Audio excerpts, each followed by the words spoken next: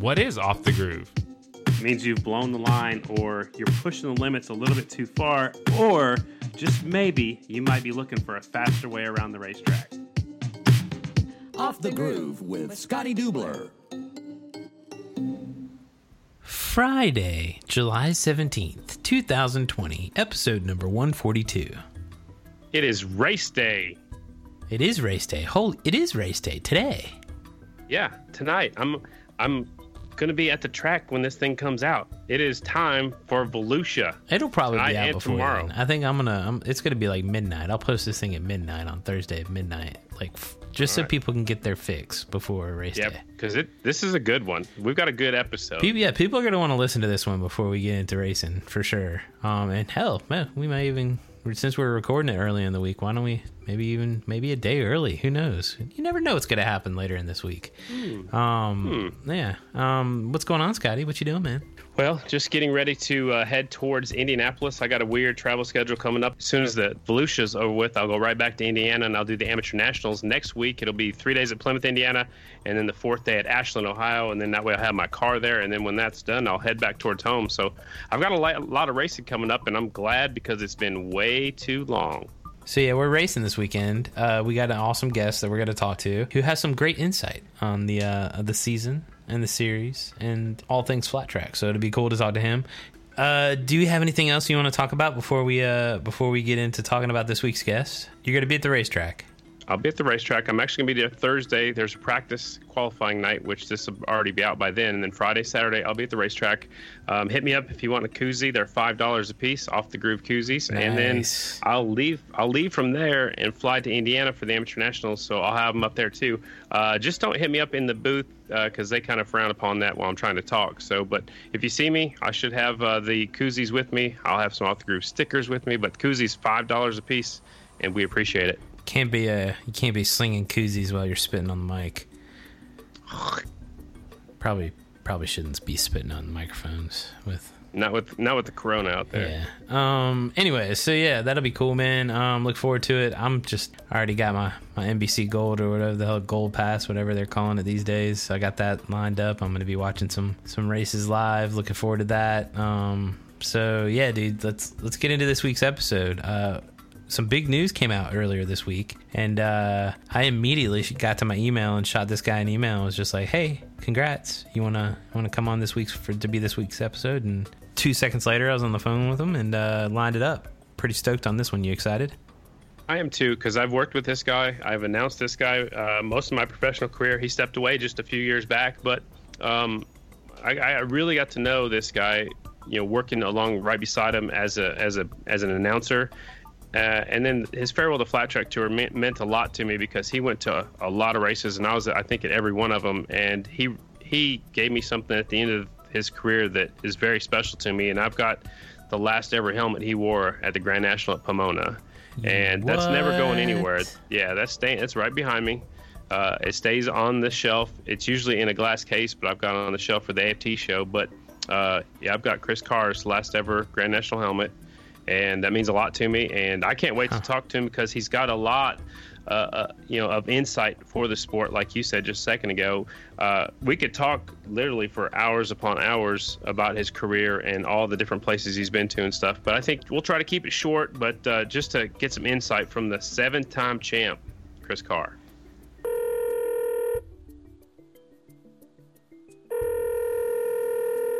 Hello. The 7-time champ, ladies and gentlemen, Chris Carr. What's going on? Not much. How are you there, Dubler? Hey, I am good. It's good to talk to you. It's been a little bit. I guess we talked leading into that Fight Club race, and I've got that in my notes to talk about here in just a minute. But I'm happy to see the news that came out. We're going to talk more about that later, too. But congratulations and welcome back to American Flat Track. Oh, thank you. Nice to be back, I guess, in a small way. Yeah. Well, no, it's going to be a big way. What you can bring to the table with all your experience, I think the fans are really going to enjoy. Well, I hope so. I hope you're right. Yeah. So I want to set the stage basically by saying we could talk months and hours and barely scratch the surface of everything you've done in flat track. But a few things that I really want to touch on is, like, everybody knows you're from California, but how did you get into flat track? Well, I got into flat track because my I basically grew up at the Lodi Cycle Bowl. My dad was an amateur racer in the late 60s and early 70s, and Lodi was the closest track. He was a member of the Stockton Motorcycle Club, and there was another club back then called the Stockton Scramblers that we were, as a family, were members of, and we ended up becoming honorary members at Lodi. And I grew up around it. You know, I've been watching people go in circles or running TTs since I can remember. So it's, it's in my blood. I got you. Did anybody race in the family besides you and your dad? No, I'm an only child. My dad's an only child. My mom had an older brother growing up in North Carolina. So there was no racing lineage in our family at all. Okay. So do you know why your dad got involved in the Lodi Cycle Bowl and the Stockton Motorcycle Club and stuff? Was it just something he fell into? That's a better question for him. I really, Okay. It was just a part of life, Yep. I got you. I'm right there too. I think the car racing lineage starts and ends with me. I mean, it started with my dad, but it's going to end with me. Okay. My boys Right. don't have any interest in racing, which is fine. I'm happy for their health in that regard. Did you try anything else other than flat track? I mean, I know you road raced later on in your career, but as a kid growing up, did you try anything else or just flat track? I did a little bit of motocross. I didn't really, in my earlier days, I never, stuck with it long enough to really give it a run. I enjoyed the speed that flat track had. I liked the smoother tracks. I liked the fact that I could go fairly easily and ride, flat track at Lodi. It was only about 6 miles from my house. It worked for our family. I gotcha. So what you've mentioned Lodi a few different times, and then Stockton, I know there's a couple different tracks there, or a track inside a different track that we've been out to before. What other kinds of tracks did you race on as a kid when you first got going? Well, I've been meaning to do this, but I would venture to say, and I've written them down at one time, that I raced probably at least 80 different racetracks just in Northern California. Wow. Now, that's not necessarily, 80 venues. It's, multiple venues with multiple configurations and different types of preparations. I mean, Lodi, I've probably run 6 or 7 different style TTs out there and probably 3 different short track configurations through the years and whatnot. And there were a lot of other venues kind of like that, a lot of which are now defunct, but there's still some of the car tracks around that we raced on at times growing up. So, I mean, just there in Northern California, it was quite a variety during my youth. Wow. Not so much today, but it was pretty fertile ground for breeding flat trackers. So that's a lot of different tracks. I didn't realize that. I mean, I know California is big, but that's a lot of different tracks.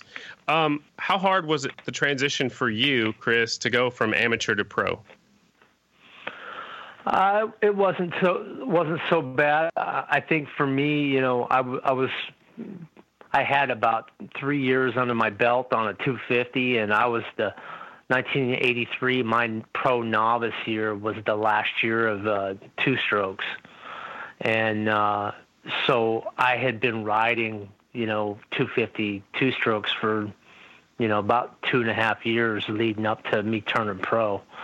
And so I was really familiar with the bike and hit the circuit with my mom, or hit the Midwest for about 6 weeks.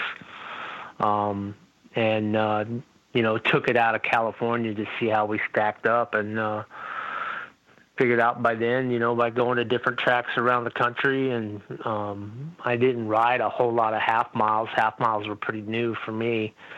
And I found out that the bigger the track, the better I liked it. And things worked out well, and it put me in a position to get a tryout with Ron Wood at the end of my novice year.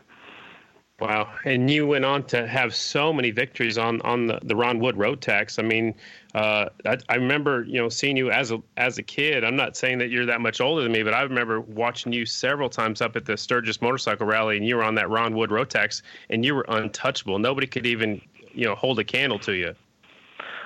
Well, it was a good motorcycle that Ron built. It's not a good motorcycle. It was a great motorcycle. I mean, they've stood the test of time. They're well built. I won a couple of Daytonas. It said Harley on the tank, but it was a wood Rotax in disguise, and all my Peorias on a wood Rotax. And I think it would be hard to argue that it's the best all-around flat track motorcycle ever built. Mm-hmm. It won short tracks, it won TTs, it won half miles, and it won miles. And at the Grand National level, at least for me, it did. It was a great motorcycle to hone your skills as a young rider coming through the ranks, and it prepared me well to hop on XRs when the time came. Yeah, I agree with you 100%. I still have my wood Rotax. I don't think I'll ever let that thing go. I mean, it's just a piece of the history and great memories for me. I got a couple of them myself. I hear you. Yeah. The list of accomplishments is pretty amazing. I'm going to touch on just a few of them, and then we can talk about some if you want to. But your first of the 78 Grand National wins was in 1986 at Peoria, where you said already you went on to win 13 times there. I think you said that. You were the champion in 92, 99, 2001 through 2005, which included 5 in a row. So 7-time champ. What some people forget is you're also a 7-time champ in the 600cc class, 1988 to 93, and then in 95. You went on to road race in 96, 97. You set land speed records in 06 and 08 with a top speed 376.36 miles per hour, which is incredible. I don't even know how you did that. 367, actually. 376 is the current record, but my best was 367, yeah. All right, that's my fault right there. You retired from racing in 2011. In 2004, you were inducted to the AMA Hall of Fame. And earlier this year, what I read, and I don't know if this actually happened because of the COVID, but you were also inducted to the Motorsports Hall of Fame in March of 2020. So out of all those things, what sticks out to you, Chris? I mean, what are you, I guess, I know there's so many records to talk about, but what comes to mind when I tell you all those things? That's a tough question to answer because they all have meaning in their own ways and on different levels. But if you look at it in the broad stroke of the flat track world, not very many people can add the Bonneville thing to their resume. Mm-hmm. To the level that I did. So, I mean, I'm proud of what I was able to accomplish in a fairly short period of time at Bonneville. I wish there was opportunity to continue to do that beyond when I did, but it just hasn't worked out. And I'm ecstatic to be considered one of the 14 or 15 other flat trackers to be worthy of the Motorsports Hall of Fame. It's quite an honor. It's a kind of a career capping honor, and I'm proud of that. That's awesome. I mean, like I said, there's so much to talk about. Your road race days, did you enjoy that? I mean, if you would go back, would you have stuck in flat track, or I mean, I know that's who made you who you are, but would you go back and do things differently? Would you still go road racing? I think the road racing actually helped me be a better flat track racer. It slowed flat track down for me, and it gave when I came back to flat track, I knew that my days of doing anything road racing were pretty much numbered, and that if I was gonna finish out my career, I needed to do it strong. And if anything, the road racing helped slow it down for me a little bit and gave me some experience to look at things a little bit differently that maybe I hadn't thought of before. Prior to going road racing, flat track for me was kind of seat of the pants, and during the time that I was road racing, I helped start with Danny Walker the American Super Camp, and during that same time, I started looking at more about what I could do with the motorcycle rather than what somebody else could do to the motorcycle about getting it around the racetrack. And it kind of took my thought process of riding to a different level.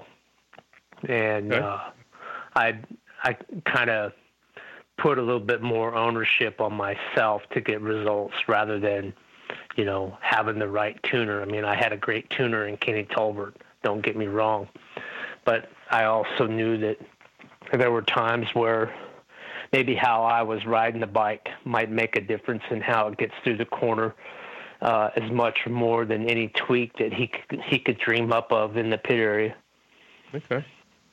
That's a great answer. I loved every bit of that. You retired in 2011, your farewell to Flat Track Tour, and I was with you quite a bit. We went to a lot of races, Steve Nace races and Grand Nationals and all that fun stuff.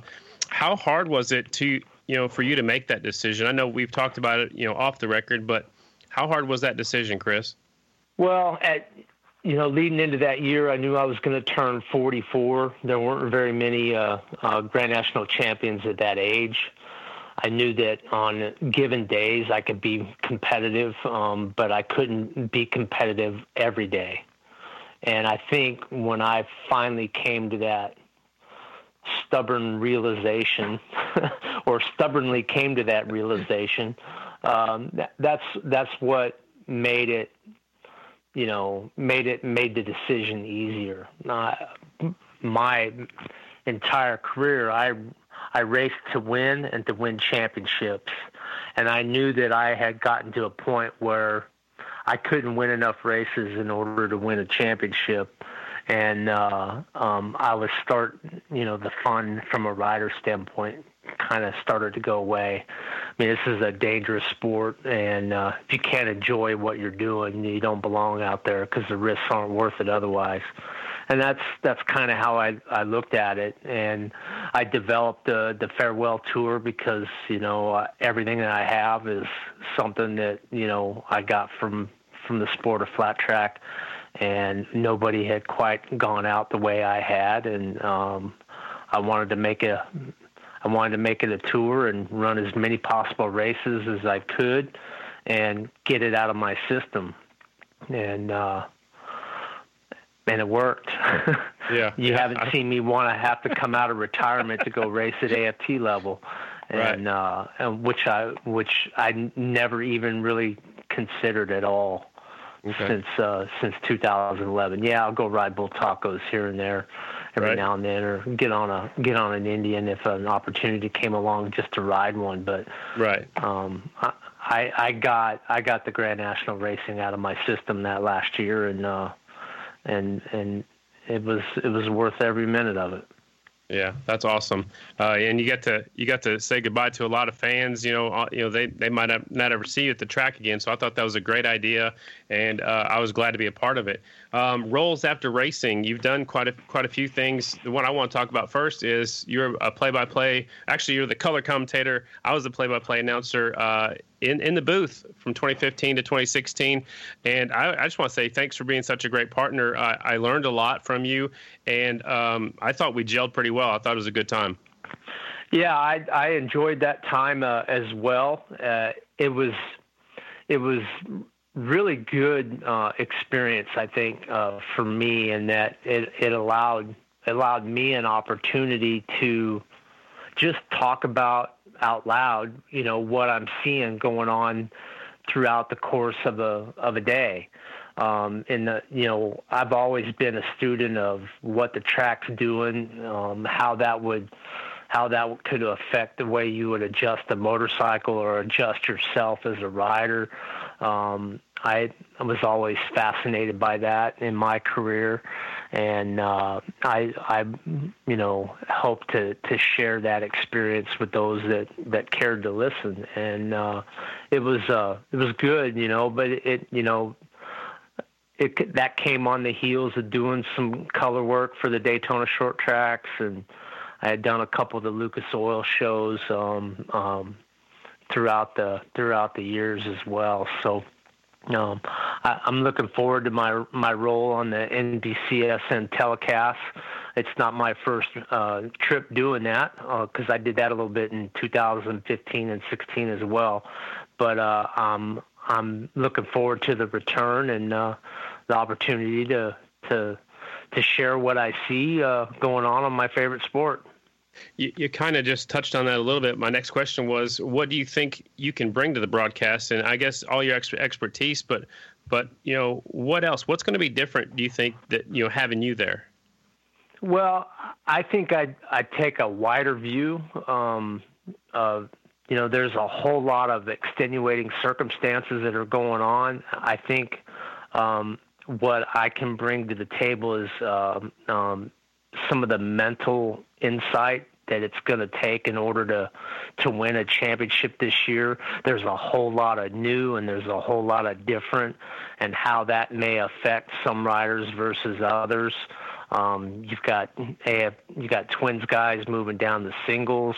You've got a couple young singles riders moving up to super twins. And I think there's a whole lot of new out there. And we've got a, fairly oval-centric schedule. And it's going to be about the riders as much as it is going to be about the bikes. And I'm looking forward to bringing my years of experience into that and interweaving that with all the new that's facing today's riders.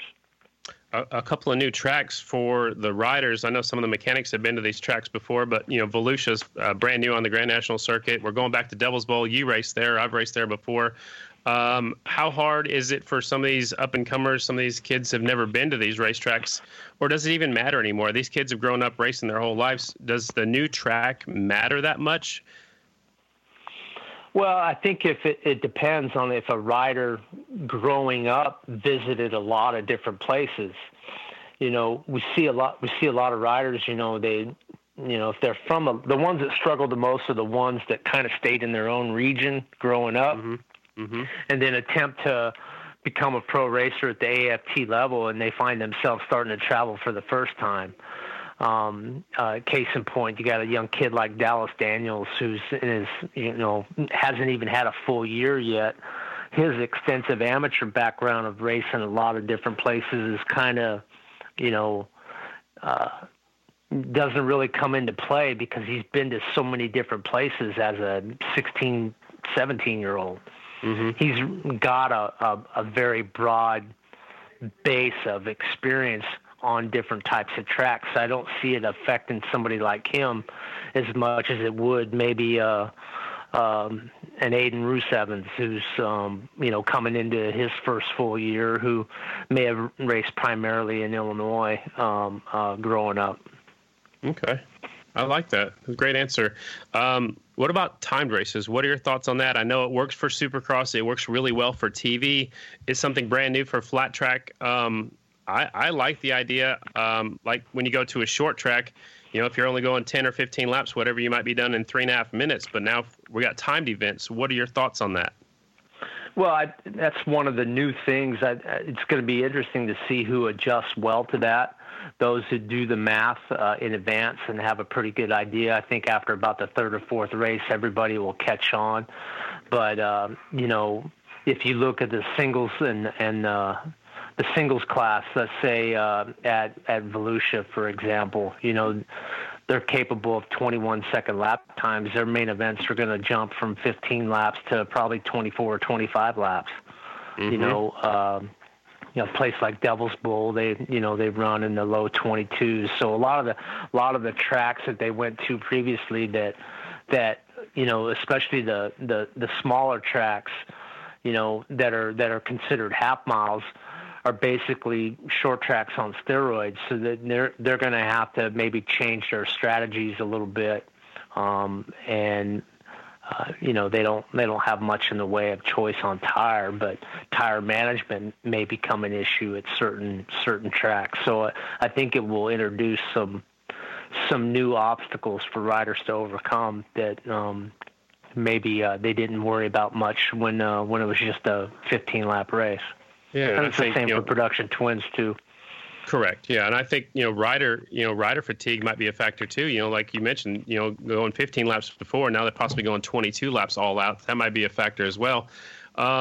Let's talk Super Twins just a little bit. Breyer's going to be trying to defend his title. What do you think his chances are? Well, I'd say they're better than they were a year ago at this time. I should say at the beginning of 2019, because a year ago we were halfway through the 19 season. Right. But I would say he knows that he's capable. The schedule, the change in schedule hurts him in some areas, but helps him in others. I think if there's any rider that has the most advantage on the new schedule would be Mies, based on his years of experience.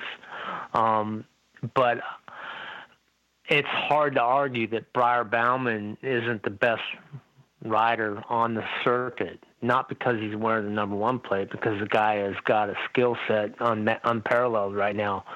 And it would be hard to argue that Jared Mies isn't the best racer. So which one comes about? I think as soon as Bauman learns how to race Mies a little bit better, I think he could be unstoppable for a while. Yeah, I'm right there with you, too. Mies is ferocious, and he does not like to lose, and I know he doesn't like having that he doesn't like not having the number one plate on his bike. So how hard do you think he's going to be charging, right off the bat? You got to get going in a hurry, and, double-header weekends, I think Mies is going to be, he's going to be hungry. I think he's going to be the one to beat down there at Volusia. I would say Jared's the guy to beat. He's got probably more laps on a twin than anybody around Volusia in the last 15 years. He's raced there a lot. He was always, and that's the thing about Jared is that, he was never the best rider, but he raced a lot. He's learned how to win when he shouldn't, or when nobody thought he could. And that's how you win 5 championships, like he has. He wins on days that people don't expect him to. And I think in Bauman's case, he's so good of a rider, and he really blossomed throughout 2019, and I think surprised a lot of us in a good way. And I expect that to continue to flourish. So I look forward to seeing those guys. And heck, little brother Bronson, he might come into the mix. There's a lot of people thinking growing up that Bronson was the better of the 2 riders of the Bauman brothers, and he might flourish as well. It'd be very interesting to watch. Yeah. Before we went to the Daytona TT earlier this year, before it got canceled or postponed, I should say, Davis Fisher put a move on Mies that I haven't seen at Volusia before, and it's because the track had a nice wide groove, but Fisher was stalking Mies for most of the race, and then he went in around Mies on the last lap in turn number 3. Do you think Fisher's got a shot going into the National, or anybody else we should be keeping an eye out for? Well, it's interesting you say that, because I reached out and said, I reached out to Jared and say, what the hell, you let a kid beat you, pass you around the outside, what's going on? And, the reality is they were on different tires. And I'm not making excuses for Jared, but Jared's been putting in work on the new Dunlops. Those that haven't been might find it a little difficult to adjust to them. They are different. They may be the same compound designator, but they are a different tire, and they react differently going around the racetrack. So I think that there's some advantage to some of the older riders in that area, and it's my understanding that Davis was on one of the older tires, okay. And Jared was on the new one. So it's going to be interesting. That's another part of new that could very well play into things this year, and I think that's a storyline that will definitely need to be followed. Okay, I love that. Production Twins, last year, Corey Texter reached out to you, and you're kind of a rider coach there for looked like about the last 3 or 4, maybe rounds, or maybe longer than that. Do you think he can back up his championship and win the number 1 plate again? He's certainly capable of it. he's confident. He's he's, if you listen to him, he's he feels like he's in the best shape he's been in. He's got some additions to some equipment choices to his program. I don't see any reason why he can't start off 2020 like he did 2019, and that's winning some races right off the bat. I think the important thing for Corey is to get off to a good start, and he did that a year ago through preparation, and I think from his end he's prepared to do it again. So yeah, I think he's going to be the guy to beat week in and week out. All right, I'm right there. I like that. A lot of half miles, which seem to fit his style too. Just 1 mile or 2 miles at Springfield. But let's talk about AFT singles class. For the last couple seasons, to me, it's been some of the best racing. And now you throw another top-notch rider in there with Henry Wiles in that class. I don't think I can pick a race winner at any round, much less the championship. What are your thoughts on the AFT singles class for 2020? I think it's wide open. I really do. Certainly an oval-centric schedule favors Shayna Texter. In the class, she's the most experienced in class. And then when you've got a guy like Henry coming in there, who will certainly be a threat on the lone TT in Springfield, I don't think he's as much of a favorite on some of the other tracks. I mean, the guy is a very accomplished AFT racer. Don't get me wrong. He's got 30 or 31 wins or something like that. But primarily they've been on, elbow dropping, cushion style bull rings, with the exception of Lima and the Pomona half mile that he won. Mm-hmm. I think the only car track he won a national on was Gas City, Indiana. So I don't see him at first. It's going to be important, I think, for him to make some adjustments in how he rides the 450 on the bigger ovals that he's not accustomed to riding. And you got to remember, he's coming off riding an Indian for the last 2 years. Mm-hmm. One of the bikes that redefined traction, and getting a 450 to hook up on any racetrack is much more difficult than it is a V twin with legs. And so I think he's in for an adjustment period initially. And as long as they don't chase their tails too much, it'd be interesting to see how that develops over the course of the year. But I wouldn't put him as a shoe-in right now because of who he is or what he's done. What about Mikey Rush? I mean, he's moving on over to Estenson Racing, and he'll be teammates with Dallas Daniels. I think that team's going to be really tough. I think they're a pretty good 1-2 punch. I think it would be fair to say that Mikey's a better 450 rider than he is a twins rider. Not to saying that he was bad on twins. He's got a broad base of experience, but he's certainly at home on the 450s. And he had some really, really good runs last year. And I expect that he's in a position right now to give Shayna a run for it week in and week out. Awesome. There's a couple other riders we haven't talked about. I mean, Chad Coast might be a factor. Of course, there's so many riders in that class that could win week in and week out. We got Wells in there. Janet's going to show up here and there. There's anybody. Let's talk something else new before we let you go. But AFT announced just recently that they're going to have a trained motorsports medical staff on hand ready to roll out in that Honda Talon. I think that's a huge step for us. I say us as in flat track, as in the racing community. I think that's great.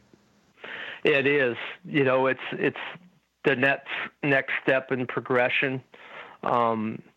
I know that, my other previous job down there in Daytona as their chief competition officer, we were looking into that a few years ago, and I'm glad to see that they've been able to grab that and bring it to the track and make it a reality.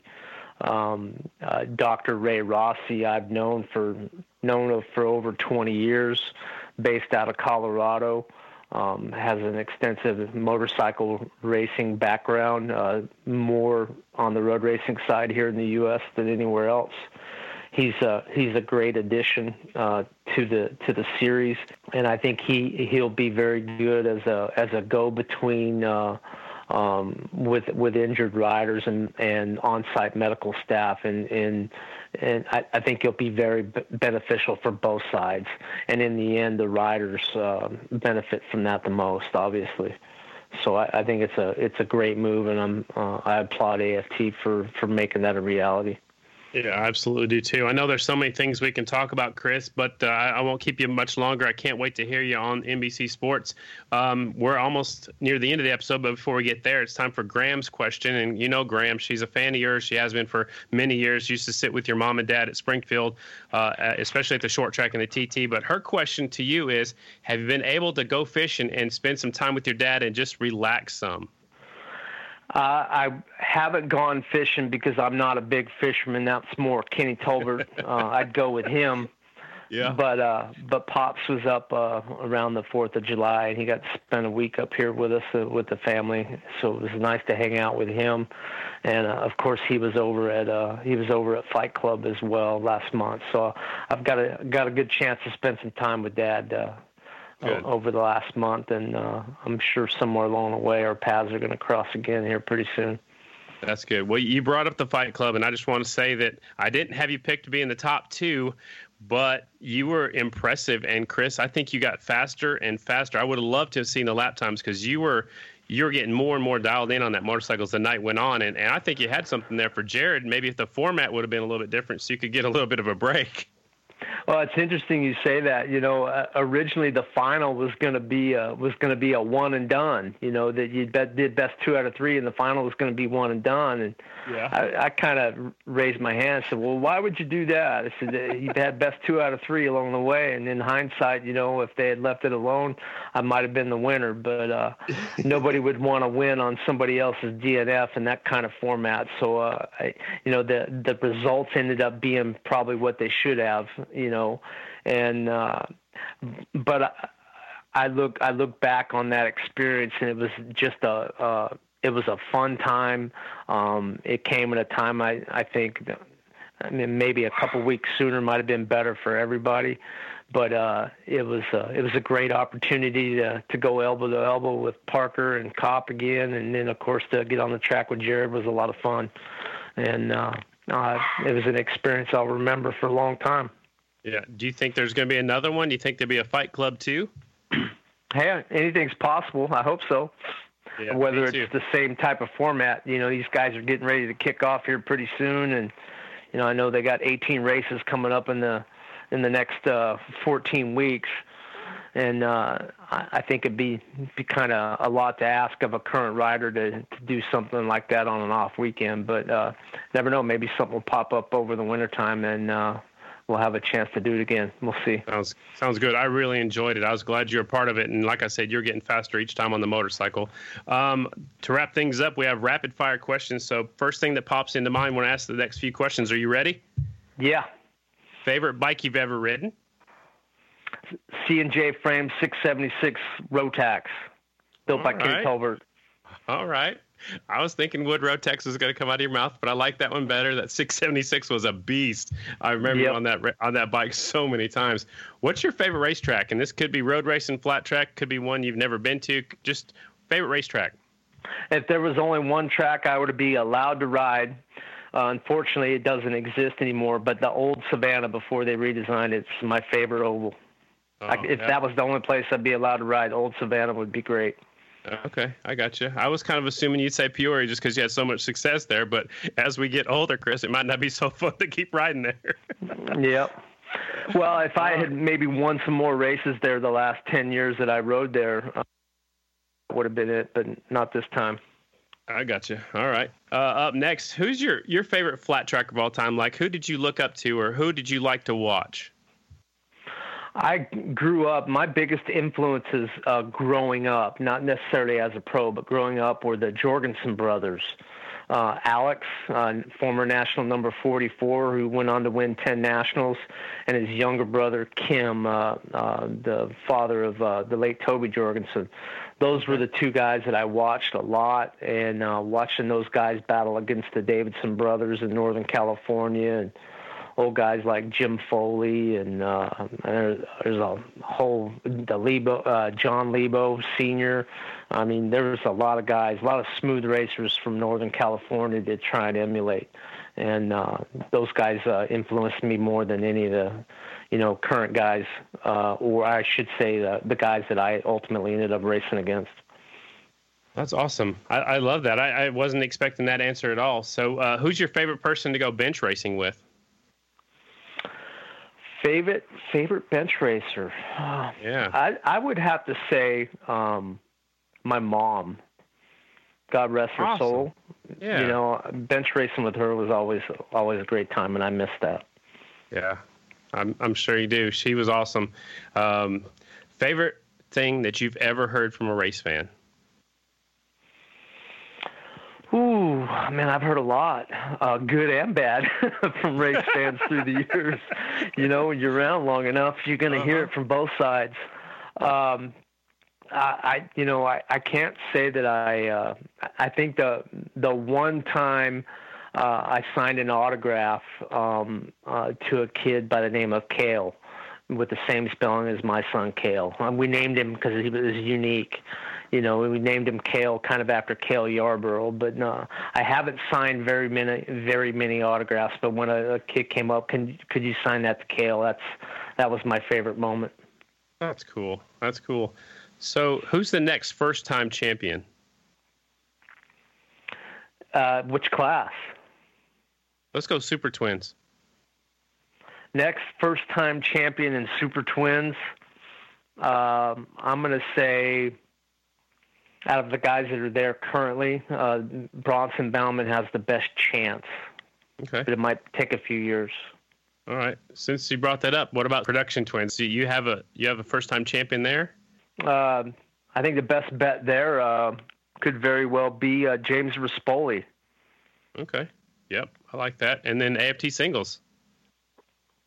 Shayna Texter. Okay. I like it. Last of course, question. Henry Wiles, you never know. He's won a singles championship, but not AFT singles. So it's kind of confusing. Right on. Last question. We borrow this one from Dave Despain, but what are you most proud of? I left the sport better than when I got there.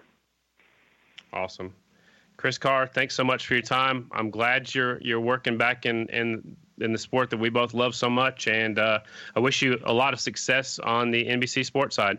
I appreciate it. Thanks for the call, Scotty, and keep up the great work on behalf of Flat Track.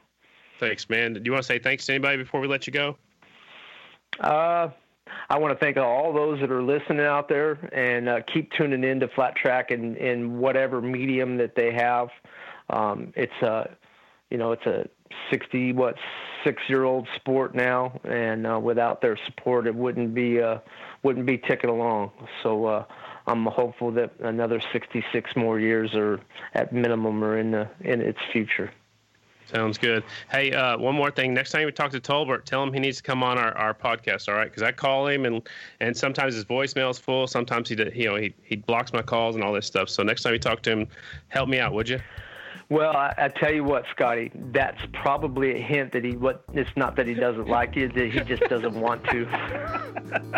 I know, but I want him on here so bad. He tells me he'll do it every time I see him, but then he just kind of walks off. So I'm getting the hint, but I just really want to have him on here. He's got so much knowledge. I'd love to pick his brain. Yeah, and you'd have to get the beeper button ready. So there you go. Chris, thanks again so much for your time, and we'll see you soon. All right. Sounds good, Scotty. Thank you. Thank you. That dude is a legend. He's awesome. He can articulate things that some people can't put into words about what's going on out there on the racetrack. Even I try not to dive into it too deep. he has no problem with it, and he can relate it to people so they can understand it. And I think that's great. He's going to be doing a fantastic job on TV. Absolutely. I remember being at the track with him, and like when I didn't really understand what was going on or what was in a rider's head, he was always great to go talk to. He always had a good perspective and an insight, and it was always great to work with him. Looking forward to him being back in the flat track fold and at least hearing his voice on these NBC shows every week. What else, dude? You're like hours away from going racing. I know. So there is one more thing. I guess people were confused when that announcement came out. They were worried that I lost my job or Brad Baker lost his job. That's not the case. No. I will be doing play-by-play for the live event crowd and for the NBC Gold package deal, and Brad Baker will be with me. That's awesome. They also brought on Ricky Rackman. We may have him on eventually. He's going to be kind of helping out with the broadcast a little bit. We're really not sure what his defined role is. And he's not either, but he's just there. He's a huge race fan. He's been a part of NASCAR for 17 years, and he's coming over to check out some flat track, and he'll have the microphone a little bit. Kristen Beat will be doing some of the stuff with us, and she'll be on the NBC show with Jason Wygant and Chris Carr. That's awesome, man. Hell of a lineup for the 2020 season, man. Look forward to getting kicked off this weekend. And who knows, man, maybe you should talk to Brad and maybe come on next week and talk through some of the events from the race weekend, round 1 and 2 of the 2020 season. And it's exciting. And, Chris, we used to kind of get into who we thought was going to do good before the races. And I don't like showing favoritism or anything like that. So we're going to leave this one alone. Carver. It's a brand new track. Yeah, you're picking Carver. It's all right. It's a brand new track on the Grand National schedule. A lot of racers have raced there growing up and coming through, usually leading up to the Daytona races. But it's going to be a great night of racing, both nights actually back-to-back. And it's not going to surprise me if the same people that do good on Friday night do good on Saturday night. I don't think that's going to be the case every race we go to, but I definitely think here this first weekend it will be. I'm going to say a little different. I think there's people that are going to learn from that first night and change it up. I think it'll be two different winners both nights. I don't know who's. I said Carver. I just want Carver to win just because of his story. But I don't know, man. It could be anybody in any class. Really, it's going to be very interesting. Nobody's really raced this track as a national. It puts a little bit more intensity around it, a little bit more prestige around it as a national. And who knows, dude? Like, some people are going to be hungry. They're all hungry, Chris. It's been over 290 days since we had a Grand National, and that's probably the longest break in history. So these guys need to make a paycheck. They want to make a paycheck, and they want to get back on top of the box. I mean, some of these guys have been racing these other little races and Steve Nace races and other, outlaw races and stuff like that, but there's nothing like winning a Grand National. So everybody wants to do that, and that's what they're all gunning for. Stoked, man. Can't wait to see these riders get out there and get after it. Less talky, more flat tracky. Let's do it. Sounds good. Enjoy your weekend. Enjoy watching the races on the Gold Pass. And I'm going to have some fun, and we'll talk to everybody next Friday. All right, homie. We'll talk later. Peace. Later.